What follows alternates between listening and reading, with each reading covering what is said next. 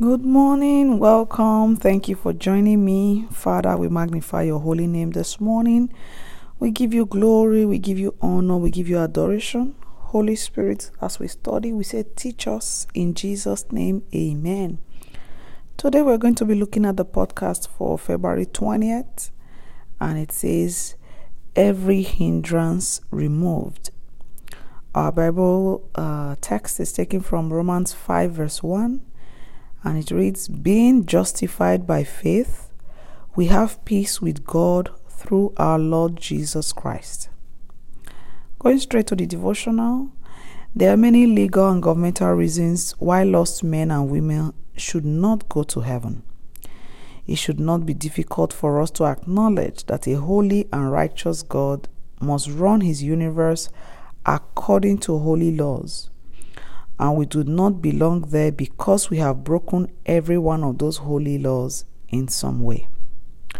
Therefore, there must be an effective redemption, a justification of some kind if we are to have God and he is to have us. Thank God it has been done. Hallelujah. The New Testament language is as plain as can be. In Christ, through his death and resurrection, every legal hindrance has been met and satisfied, taken away. There is nothing that can keep us from assurance except our own selves. Amen.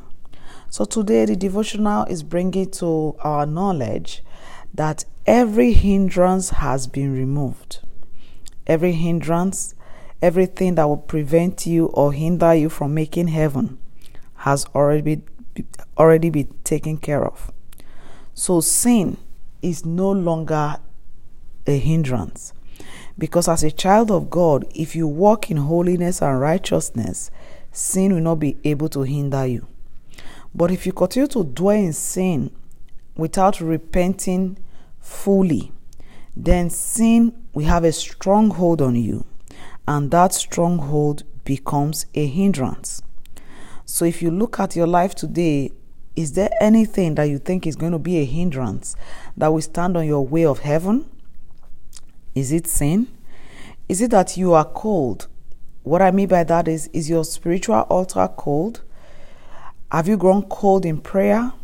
Have you gone cold in studying the Word of God? Have you gone cold in fellowship? We must seek God. We must pursue intimacy with God. We must cultivate our relationship with God.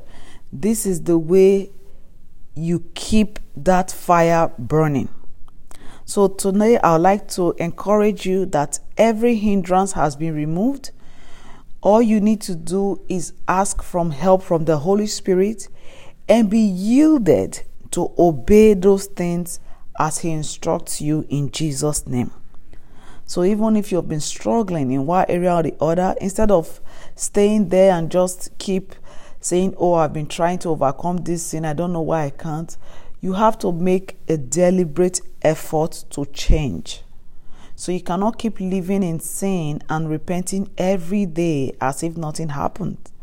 When you engage the Word and the Spirit of God, it's able to renew your mind. It's able to transform and break that yoke of sin.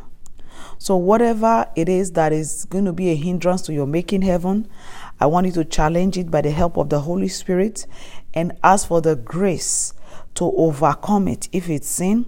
Ask for the mercy of God if you have not been engaging in fellowship and intimacy. And I pray the Lord will help us all in Jesus' name. Amen. The last paragraph says, let us quit trying to think our way in, to reason our way in. The only way to get in is to believe with our hearts forevermore. Amen. So if you believe with your heart, you confess with your mouth that Jesus is Lord, you must begin to live right. Amen. There's a prayer here that says, yes, Lord, thank you so much for providing an effective redemption so that we may have unbroken fellowship with you, both now and for all eternity. Praise your holy and righteous name. As you go today, I want you to thank God for the plan of redemption. Thank Jesus for coming to redeem us. Thank Him for the gift of eternal life. Thank Him for washing away our sins. Thank God for the new life. And I want you to walk in that newness this morning in Jesus' name. Amen.